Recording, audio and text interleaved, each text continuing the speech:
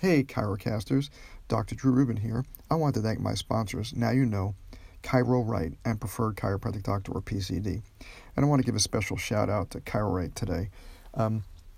We don't accept insurance except for personal injury, but some of our patients do require HCFA forms, or with the personal injury cases, we need to send HCFA forms. And ChiroRight did not initially do anything with HCFA forms, but they actually created a way for us to use these insurance forms and print them off of our ChiroRight computer. So I really appreciate that so much that they helped us out like that. And now here's the podcast. Today's topic is going to be about the use of different kinds of either prescribed or non-prescribed medication in children. I think it's important for us to know about these different medications because so many of our kids are on so many different meds, and we should be updated and be aware of what it is that these meds are and what they might be doing to the kids and why they might be on them. But first, just a couple of tidbits that I've been kind of reading about as we've been going along. First off, just interesting fact from the Pharmacy Times. It says here, among children, the top-selling pediatric over-the-counter products include analgesics and antipyretics, which would be what?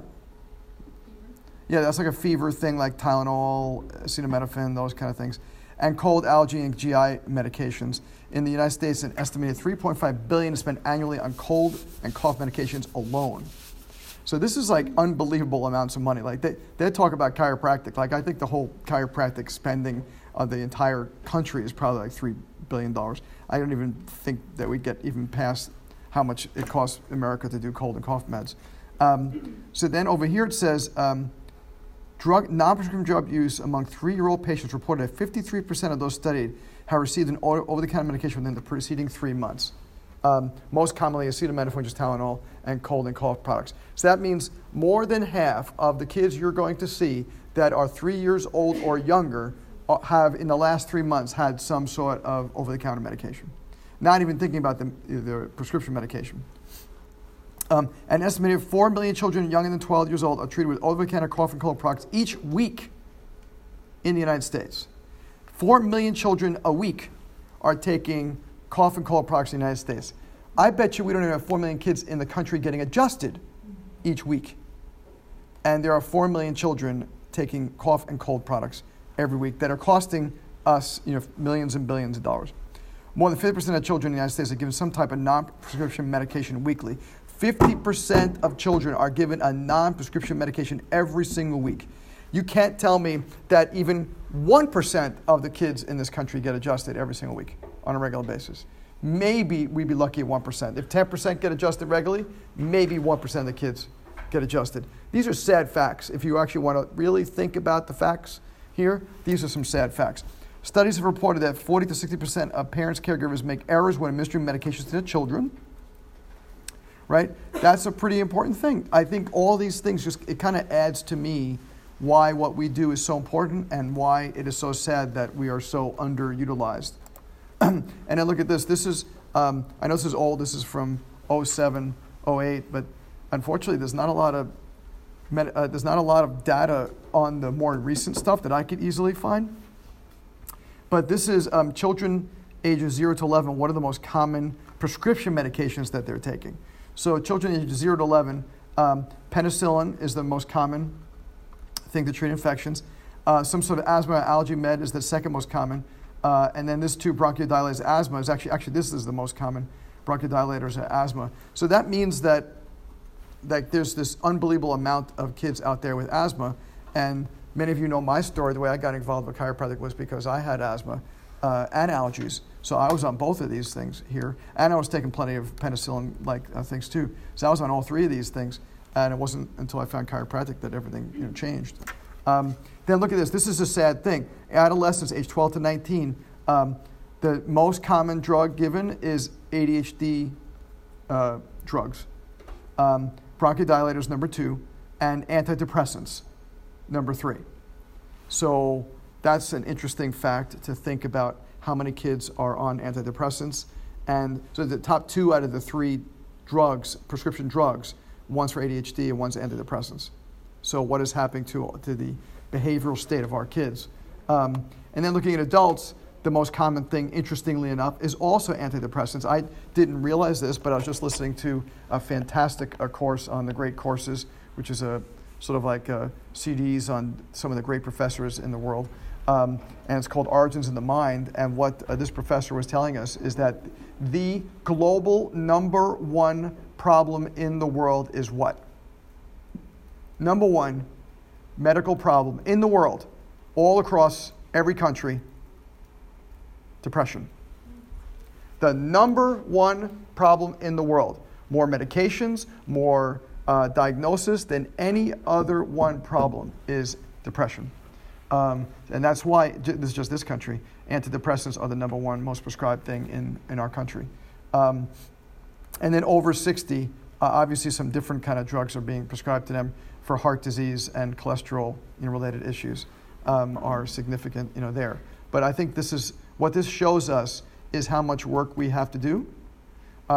Not that our goal should be to reduce necessarily America's drug use. That's not what I'm saying we should do, or that should be a byproduct of what we do. But what I want you to look at is especially with, like in this article here, they talk about us adjusting kids too much. The kids are hardly getting adjusted, right? What's amazing is this past week, I had God bless you, the great fortune of taking care of a child from outside this country. And he came into the practice for a week, for an intensive week. We saw him twice a day, every day. And the changes that we saw in this kid in twice a day, every day. So we saw him, we adjusted him. We saw him exam on Monday morning, adjusted him Monday night, 2 adjustments on Wednesday, 2 adjustments on Friday, and 1 on Saturday. So it's like 1, 2, 3, 4, 5, 6, 6 adjustments.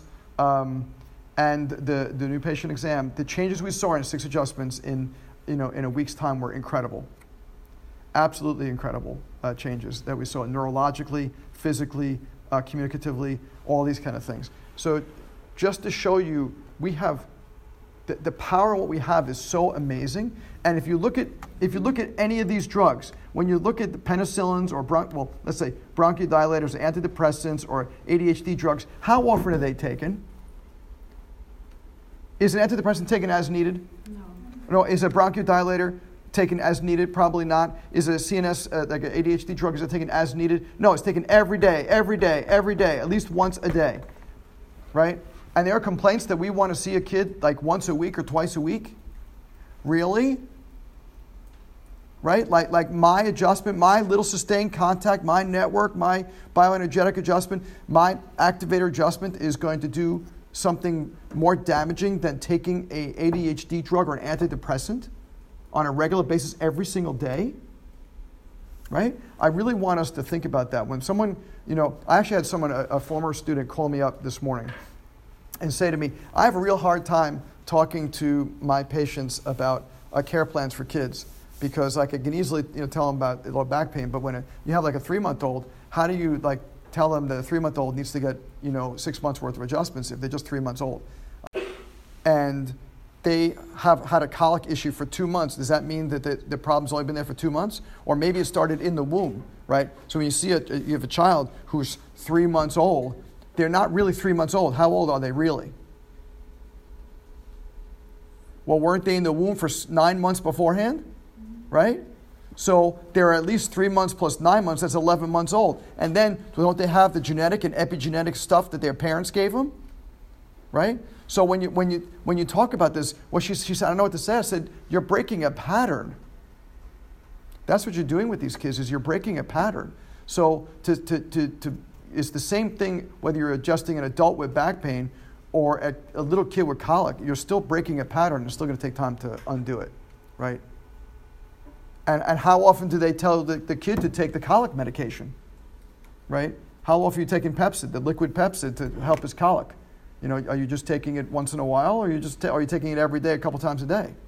It's the same thing. Why do we chiropractors have this concern about how often we need to see someone? If you think about what's happening on the other side of the coin, they're not. Do you think that the doctor is embarrassed by saying, you need to take this medication twice a day? but I feel embarrassed about that. Oh my, Ritalin's twice a day med. Are you okay with that? Is that okay?